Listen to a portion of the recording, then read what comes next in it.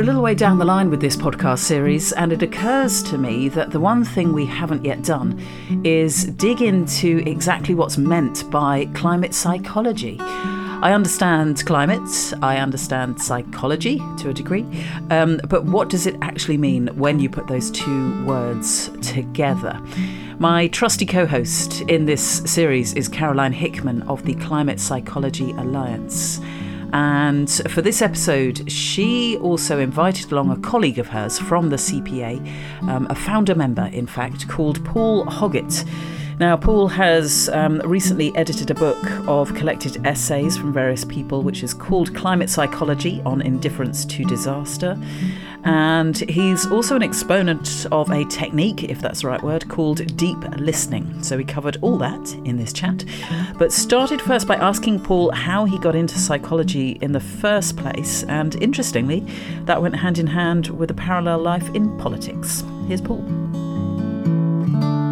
I've been involved off and on in politics since the 1970s. And I've been involved in psychotherapy off and on since the 1970s. And I have always been really interested in how these two things seem to run in parallel worlds, but very rarely intersect. Whereas for me, it seemed absolutely obvious how these things intersected. So, and the way in which, I suppose, one way in which people used to think about that was through that slogan, the personal is the political. Yeah. That somehow or other, those big political issues in the outside world did get in and formed who we are and our internal world, and got into our feelings and and so on and so forth. But I always thought there was more to it than that, and I actually wrote a book in 1992. It's the best book I've ever written, because it wasn't an academic book. It wasn't an academic yet. Which is called Partisans in an Uncertain World. And in that book, I said, yes, the personal is political, but the political is also personal. Right. And that's crucial. Yeah. And at that time, I suppose I was thinking primarily about the way in which, in my experience of politics and being in political groups and organisations, what went on in the life of those organisations, and some of the kind of bizarre and irrational kinds of things that went on. For example, internal conflicts couldn't be understood unless you had the mind of a kind of psychologist, psychotherapist, to understand, for example, what one would call the narcissism of minor differences. Sure. So that's straight out of The Life of Brian. Yeah. Do you remember that extract in The Life of Brian, where they're sat at some kind of gladiatorial contest in the stands, and there's a dispute emerging between the Judean People's Front and the People's Front for the Liberation of Judea. And that's about the narcissism of minor differences. How, so this would be an example in my mind of what I mean by the political is also personal. In some sort of way, political life can't be understood separate from the passions, the defences, the unconscious processes that we as individuals bring. Except that politics. The political is often a group of people, and a group of people is very different to an individual. Yeah, absolutely. And a group of people just takes on a whole different set of behaviours because it's a group. Absolutely.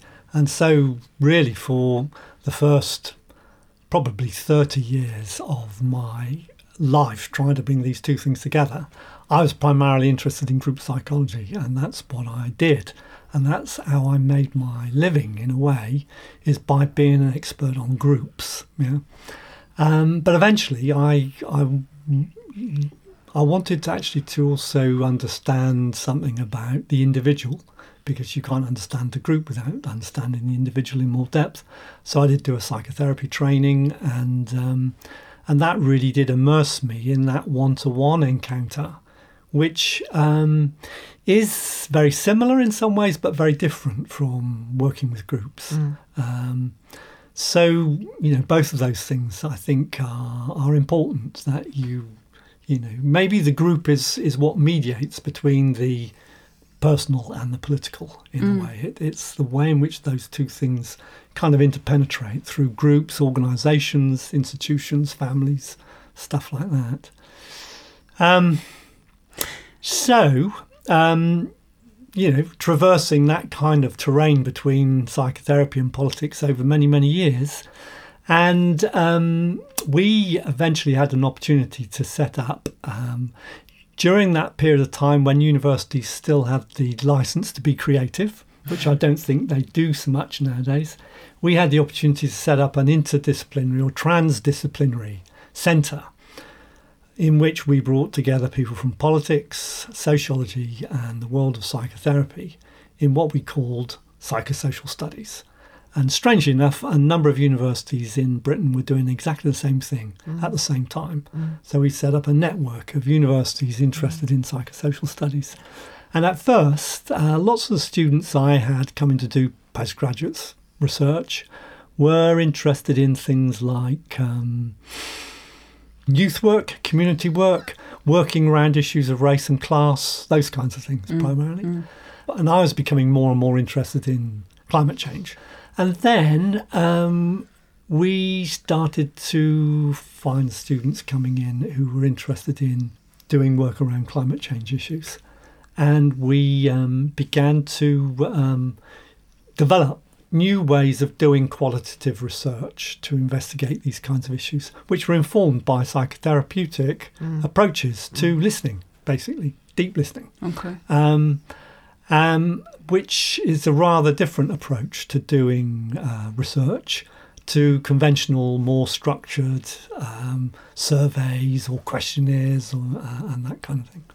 And anyway, cut a long story short, more and more of these students came in, and one thing led to another, and we started to run conferences and workshops around climate change and issues like that. And one person who got very involved in that said to me eventually, look, we ought to start setting up a network of people in group psychology, psychotherapy, activists in transition groups and so on, who want to bring all this together. And so we started to do that about 10 years ago. And eventually that became the Climate Psychology Alliance. And and how did you get involved in that then, Caroline? with you in? I wasn't there at the beginning, no. Probably about sort of 7 years ago, started attending conferences and talks and workshops. I was teaching on a psychosocial studies degree at the University of East London, so I was already involved in the psychosocial and then was interested in the climate psychology. But I'd been interested in the kind of eco-psychology before that. So for me, it was a really interesting move to move from the eco-psychology to the climate psychology. I wrote my psychotherapy dissertation 20-something years ago on depression, but also sort of relationship with saltwater and shark finning and the sort of destruction of the self as well as the environment. So I know, horrible, but... So for me, I got really, Paul was talking about the different research. For me, discovering that you could kind of apply the psychotherapy to the research was amazing for me, to actually bring those two things together. Because I'd been a psychotherapist for 20 years, but only recently got interested in research. So suddenly to use those psychotherapy skills there was great. Yeah.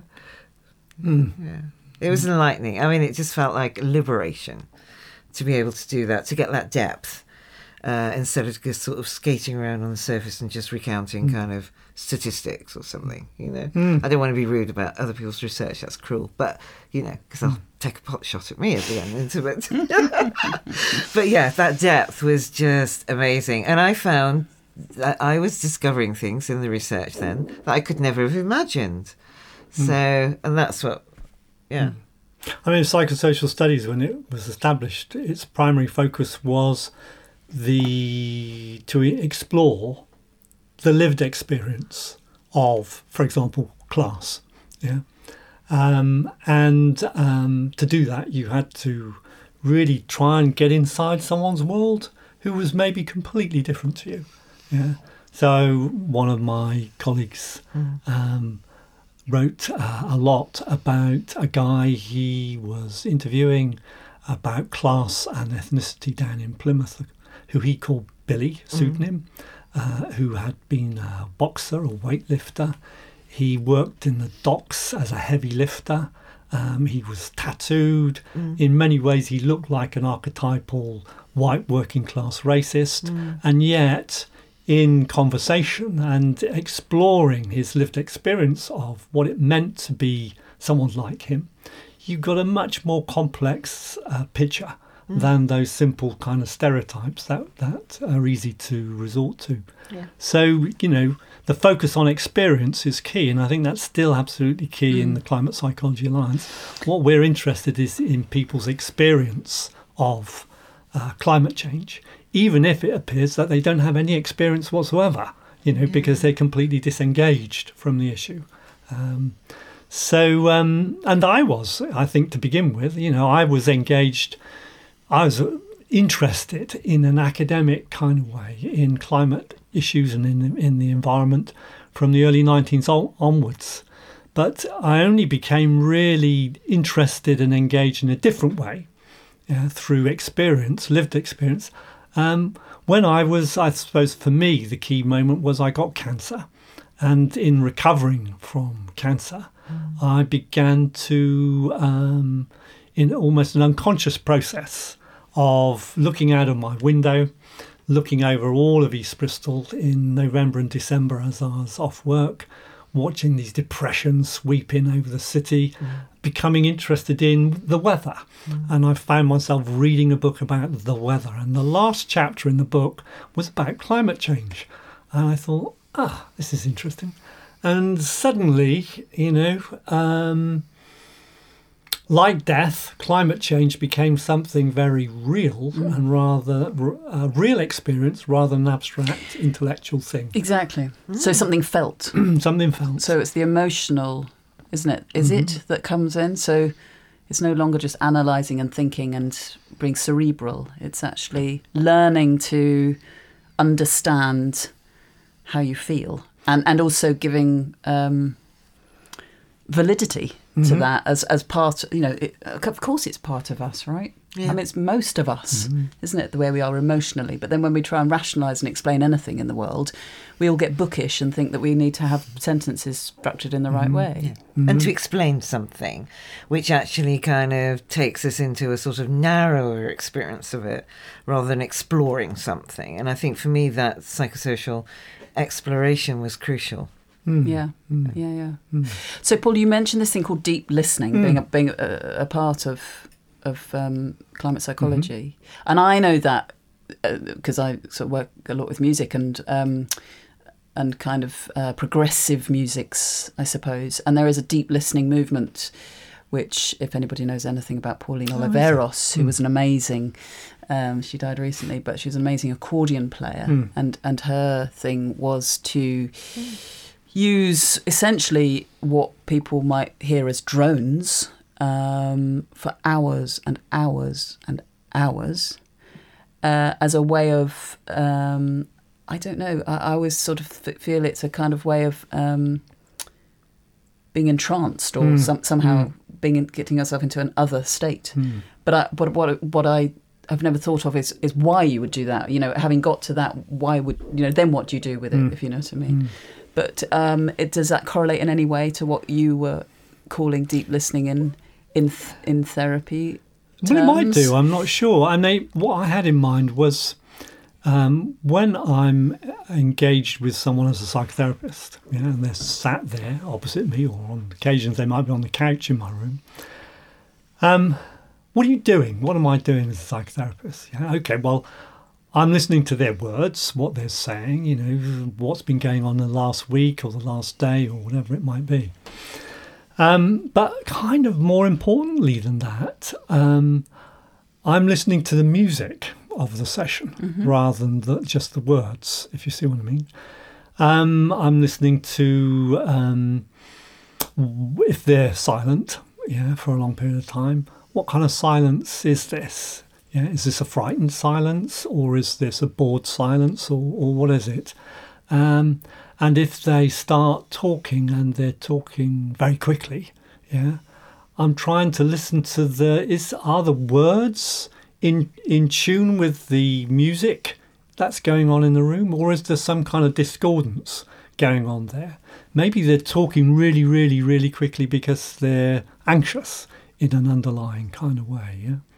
So crucially, I suppose, I think what you learn as a psychotherapist is to tune in to the music as well as to the words. Yeah?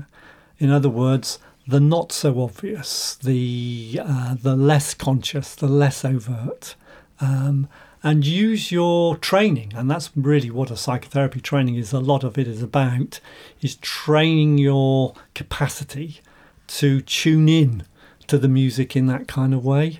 And that's an analytical tool for you, is it, to kind of reach a deeper understanding of this person, like you were saying? Yeah. What is it like to be this person? So, for example, you need to be fairly sure that what you're tuning into is their music and not your own. Right. Yeah. And to know that, you need to know yourself pretty well. So part of the training of being a psychotherapist is to have a very intensive psychotherapy yourself. Yeah. Otherwise, easily you can be, the technical word is projecting your stuff into what the other person is bringing. So, that capacity to listen in that kind of way, not just to the words, but to people's gestures, to their silences, to their moods, to how they're dressed, all of those kinds of things is a kind of key part of what the method is all about. And that's also then been brought into psychosocial research, but it's also, I think, a crucial part of engaging people with around climate change issues. Mm-hmm. So we started to run workshops called Taking the Heat Out of Talking About Climate Change, in which we help people start to think about, how do you have those ordinary everyday conversations with friends, families, colleagues about these issues? What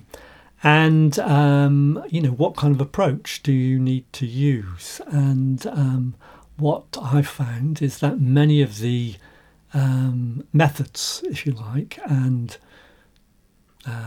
lessons that I've learnt from being a psychotherapist are also really important in helping people have these kinds of difficult conversations, because that's what you're doing as a psychotherapist, isn't it? You're actually engaging over a long period of time in some quite difficult conversations with people who feel very ambivalent about change.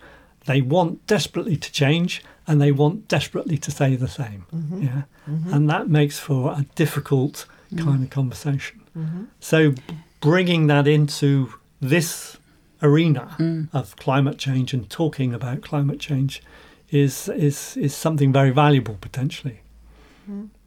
And is it your job as a psychotherapist, thinking about you with sitting there with one person, to listen or have a conversation?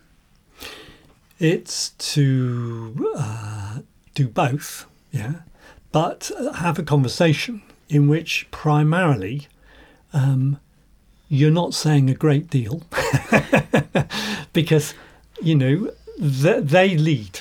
I always say that to someone who first comes to psychotherapy. You lead, I follow. Mm-hmm. Yeah. So they lead and you follow. And part of your skill, as it is as a researcher, is to find ways of prompting them, reflecting things back to them, and so on, which can free them up when they get a bit stuck or... so they're having a conversation with themselves. They're having a conversation with themselves in a certain sort of way. Or what you're often witnessing is a conversation going on inside their head, but out loud, and then you're interjecting. So there's a three-way conversation.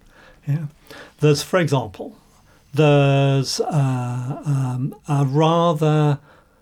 someone on the one hand who feels very small, and inadequate, yeah, and they're having this conversation with another part of themselves who's very demanding and perfectionist, yeah, and you're sat there as a psychotherapist intervening in that kind of conversation between those two parts of the individual, two different aspects of the self, yeah, because basically that conversation between the inadequate and, if you like, the perfectionist could go on endlessly. And that's part of why they're stuck. And you're trying to change it, free them up in some sort of way. Yeah. I like the idea of the parts that you just brought in, about the conversation between the parts, and it's often, well, sometimes more than two, isn't it, as well? There can be multiple players involved in those debates that are going on for people, and they're not always internal to the person. Is that where the climate psychology kind of comes in a bit more, that there's that relationship between the self and the other, the self and the environment? Well, crucially, I mean, that's one of the things, again, we often say to people is that it's important to understand that everybody comes to these issues in a way divided and in conflict. One part of them, for example, take the issue of flying, one part of them thinks, why can't I go flying? I'm entitled to it. I've worked hard all these years, why can't I bugger off to Zurich for a nice weekend and so on and so forth? And another part of them is saying, think about that a little bit. What are the implications of that? What was that you were just seeing on the television a few days ago, And that might be a healthy conscience, or it might be an unhealthy conscience, sort of relating to them in a very punishing sort of way. Oh, here you go again, indulging yourself, you ought to feel crap about that, and so on and so forth. So we approach, I think, all of these issues, particularly in terms of what we do, how we engage politically. Yeah, so that's how the political is personal. We approach all these issues from a point of view of these internal conflicts, I think. And taking the heat out of the conversation, was that the title of your workshop that you run? You've got a group of people obviously sitting there. So that's not necessarily asking somebody obviously to talk about themselves and have a conversation internally, but it's asking people to interact, isn't it? So how does that work? How does this theory that you're saying apply to that? Well, the last group we worked with was an XR group, who wanted to go through this workshop because they are all people who wanted to be able to engage more effectively with friends, family, colleagues, and so on around these kinds of issues. So, so the typical workshop we'd run is I'd introduce them to some basic ideas about what do we mean by denial, what do we mean by, I make a difference between hard denial and soft denial. Soft denial is what we all do. It's what we would call disavowal, technically. Yeah. So that's where there's a split occurs inside us between the thinking and feeling parts of us. So it's a bit like me. Originally, I was in disavowal 25 years ago. I knew all about climate change, but it was purely intellectual and unconnected to feeling. Yeah. So that's what disavowal does. It's a way of knowing, but knowing in a way which doesn't disturb you. Yeah. So everything remains the same. A lot of people are like that, I think, with climate change. Yeah. Absolutely. It's central to our culture, I think, really, about climate change. And other things. And other things, let's stick with climate for now. Absolutely. But yeah. So I introduced them to some basic concepts about, like, disavowal, for example. And then we'll get people doing some stuff on their own, So how do you do disavowal? Yeah. And they pair up with someone they don't know in the room, and they each spend, say, 10 minutes talking to each other about, okay, well, this is how I do it, disavowal. Yeah. In behavioural terms. In behavioural terms. So they'll give an examples maybe from their own personal life about how they split those two things. Yeah. Still driving the diesel car. Absolutely, or still scoffing my steaks or whatever it might be. Yeah. And then we move on from understanding some of the key ideas to some of the issues about having conversations and how you have a conversation about difficult issues with people. And again, we get them working in pairs and small groups where typically we use the idea of dilemmas, that we've just been talking about. We approach lots of these issues and we feel torn. We're in a dilemma about eating, our diet, our flying, whatever it might be. So we ask them to think of a dilemma that they are aware of in their own lives around these issues, and then to explore it with someone else. and then to use that as an opportunity to try out new listening skills, deep listening skills together as a peer. So, there are a number of basic concepts that we introduce in deep listening skills, which I could tell you. Yes, please. Yeah, okay. So things like listening non-judgmentally with respect and compassion. Yeah. Use open-ended questions or simply use a reflecting back method of helping the conversation along. Notice how the person you're talking to uses metaphor, imagery and stories, because they can often tell you much more than facts and information and so on. They can give you insights that are deeper in a way about people's experiences. Listen out for inconsistencies, silences and contradictions, because they might be a way in which you can begin to... it's a bit like we often talk about, it's the analogy is with judo.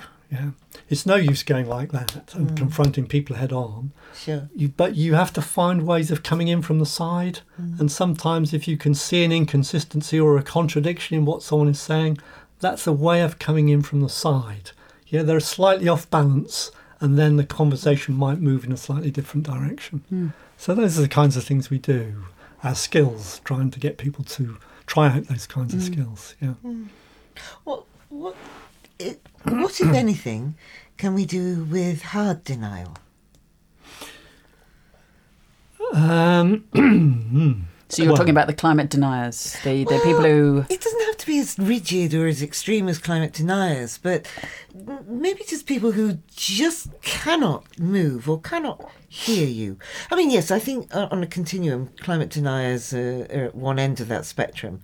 But that could be, they could be quite delusional, to be honest, if they're just not reading a newspaper. So the scientific facts are now pretty clear.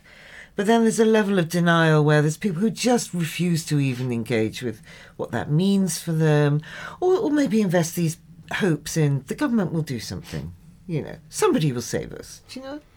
What do we do with that, do you think, Paul? Well, I think that all that question. is I sometimes refer to that as the internal propaganda. Okay. That goes in our minds. I mean, I still think of that sometimes. Do you? Maybe, what's his name, Tesla, will finally come up with something that will solve all our problems for us or something like that. That kind of make-believe is a part of, I think, the kind of internal propaganda we do all use when we're in disavowal. I think, for me, hard denial is either based on fear and terror. Like, when we talk about addictions and people in complete denial about their addictions, it's because if they were to become really aware of what their alcoholism was about, that would be so frightening for them and threatening to their sense of identity that they keep it out in that very kind of hard kind of way. But I think probably the one we're facing now, which is more difficult, is based on what I'd call cynicism.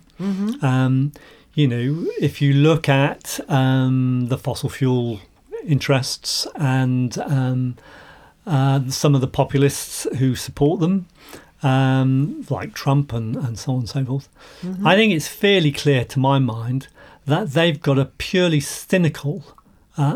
they know what's going on. They know absolutely what's going on. They've known for decades. Yeah, they've known for decades. Yeah. And yet they are so demoralised without any kind of morality that in a purely cynical way they are carrying on. And I think there is something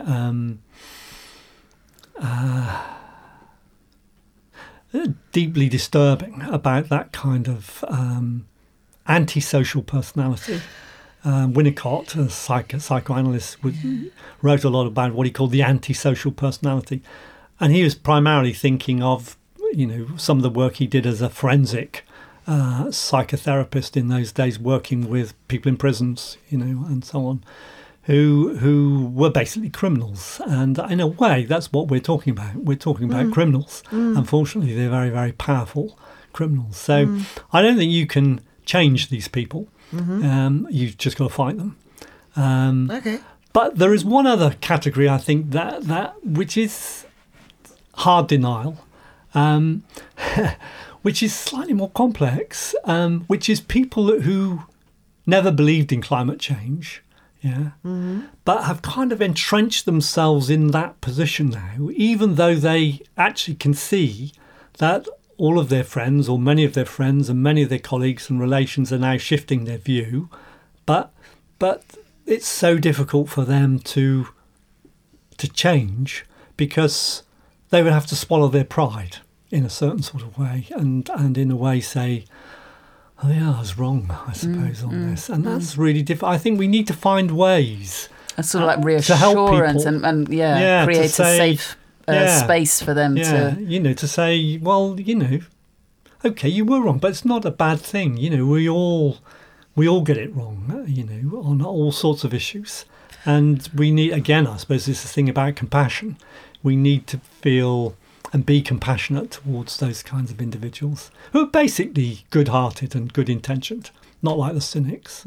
Yeah, I've noticed that a lot of people I've been talking with who maybe did hold that position a few months ago are moving a lot. And I think it's been that sort of constant repetition of one piece of significant information after another, after another, after another. The IPCC report, the biodiversity report, the David Attenborough documentary. It's been repeated approaches. And I'm noticing everyone who I'm talking with, I'm sure there are people I'm not talking with who are still holding out, but everyone's kind of going, oh yeah, it really is serious, isn't it? I'm not finding people as resistant. There's certainly been a seismic shift. Huge. Absolutely in the huge. last few months, really. Yeah. Which is encouraging. But, I think it's a really valid conversation that, how... I suppose we've been talking in the podcast, haven't we? How are we talking about... But how do we talk to people about climate? How do we bring it up? Because it's great if you've got a workshop and it's got a headline, everybody knows why they're turning up. But so often, in fact, we had Sophia, didn't we, on the podcast series, talking, one of the youth climate strikers, talking about how she was sat on a train and she was just put in a position. And of course, just with casual conversation, it sort of crops up. But it's actually a really important thing for us all to learn, to have in our tool bag, things like deep listening, so that when we're in these things, we can think, oh, yeah, that's going to help me here when it comes up, but also to bring it up. So often I find, in my sort of immediate family, actually, it just doesn't really, it doesn't come up. No, we all just totally skirt around it. And I would like to be able to bring it up in a way that wasn't perceived as, in that sort of very intimate setting, sort of rocking the boat, confrontational, let's just have a lovely time. You know what I mean? Yeah, I do. I'd like that tool in my tool bag too, And it's incredibly tricky to do. And partly I think that's about timing. And I think you have to wait until there's good moments to bring things up. Otherwise you just kick off everybody's defences. And then they just label you, and then it's hopeless. It's really difficult. So I think partly you've got to think about timing. I think you've also got to have a lightness of touch sometimes when it comes to families, in that you just keep kind of dropping it in. I talk about flower bombing with people. When you put lots of flower seeds into a piece of soil and throw it into the grass verge as you go past, and some of them will grow and some of them won't. And so that's my kind of approach. So I throw this stuff out there, but keep moving, And some of those will take flowers, some of those will take roots, some of those will grow, and some of them won't. But over time, that gives people the space to kind of have that shift in themselves as well.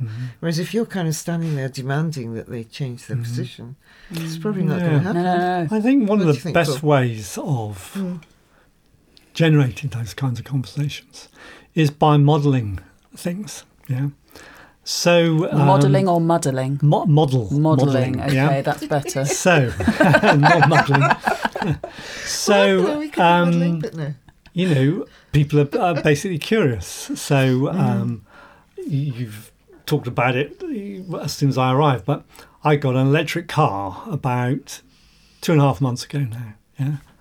The number of conversations that has actually provoked around issues like climate change. and pollution in big cities, but primarily about climate change and so on, and I don't have to initiate the conversations. No. That's the interesting No. thing. People, because you're modelling something, people say, oh, that's interesting, and they start talking to you about it. That's that quote, isn't it? Be the change you want to Be the see. change you want to Who you said see. that? Yeah. It's Yeah. true, isn't it? Yeah. So if you, like you say, then those conversations come up naturally. Mm. We haven't got electric cars, have we, Caroline? So we're both sitting here thinking, No. But, well, for example, modelling all sorts of other ways, isn't there? Taking the train when you go to Europe, for example. yeah. Putting solar panels on your roof, changing who you bank with or who you delivers your electricity for you. How you eat. There are countless ways. Yeah. And often They open up conversations. They open up conversations. Yeah, because people are curious. Absolutely. Yeah. No, that's a Or, really good or they point. might even not open up conversations explicitly, but they make people think, and they think, oh well, Paul and so on, they've done such and such a thing. Well, okay, and it gets them thinking, in a way. So it opens up conversations in their head, even if not explicitly with you. You're very kind in the way you talk about that, Paul. What? You're very kind. You're kind to these people. Do you not get frustrated sometimes? Yes, obviously, you do. But what's the point of feeling frustrated? There's that phrase, isn't there, about bitterness? I don't know what the phrase is. Can you remember the phrase? It's something about, It's just destructive, I guess. It does absolutely nothing Totally. Yeah. for you. It just has no effect, Yeah. no positive effect whatsoever. There's no point to it, except an internal satisfaction, pleasure of being bitter, of feeling grievance. Again, in psychotherapy, we call it nursing the grievance, and it's a very, very common phenomena that people have. It's one of the major causes of, I think, one of the main aspects of depression. People in deep depression are very often nursing these kinds of grievances in a very destructive kind of way. I think it's really, really important to think about how we approach people with these kind of hardened defences.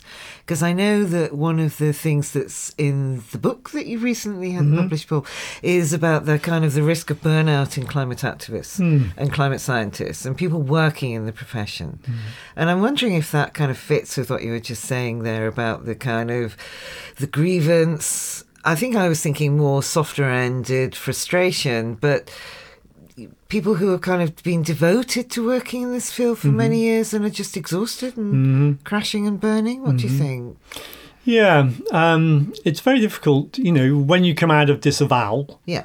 You're then in this kind of fairly raw place where you're feeling maybe anger, grief, despair, all sorts of very kind of powerful feelings, and you've got to find a way of staying with those feelings.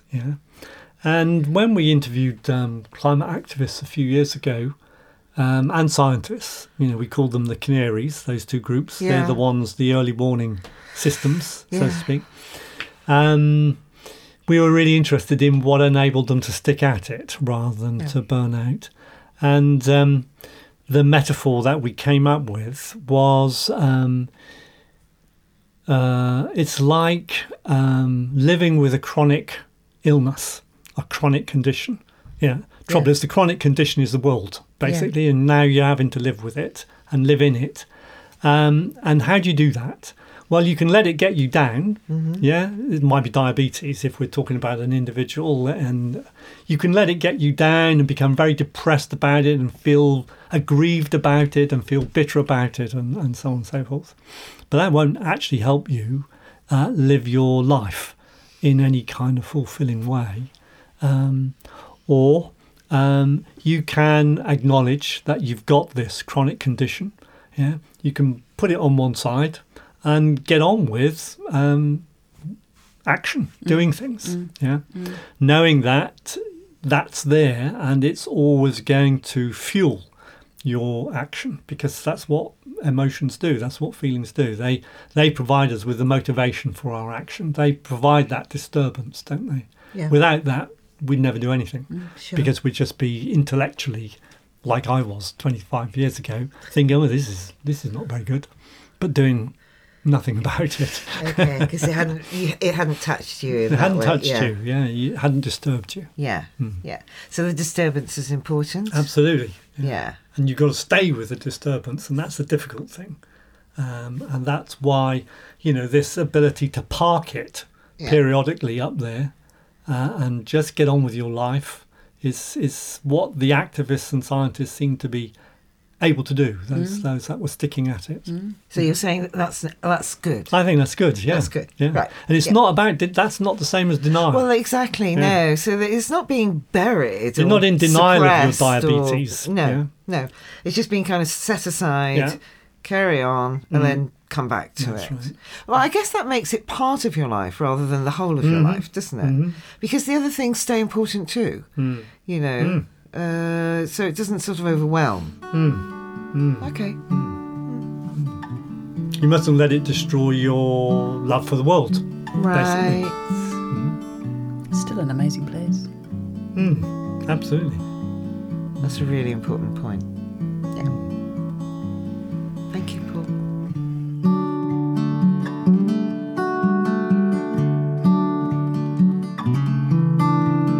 Caroline Hickman and Paul Hoggett, fellow psychotherapists and writers who are also core members of the Climate Psychology Alliance. I'm Verity Sharp, proud host of this podcast, which is produced by the CPA in association with Parity Audio. Join us again soon for more.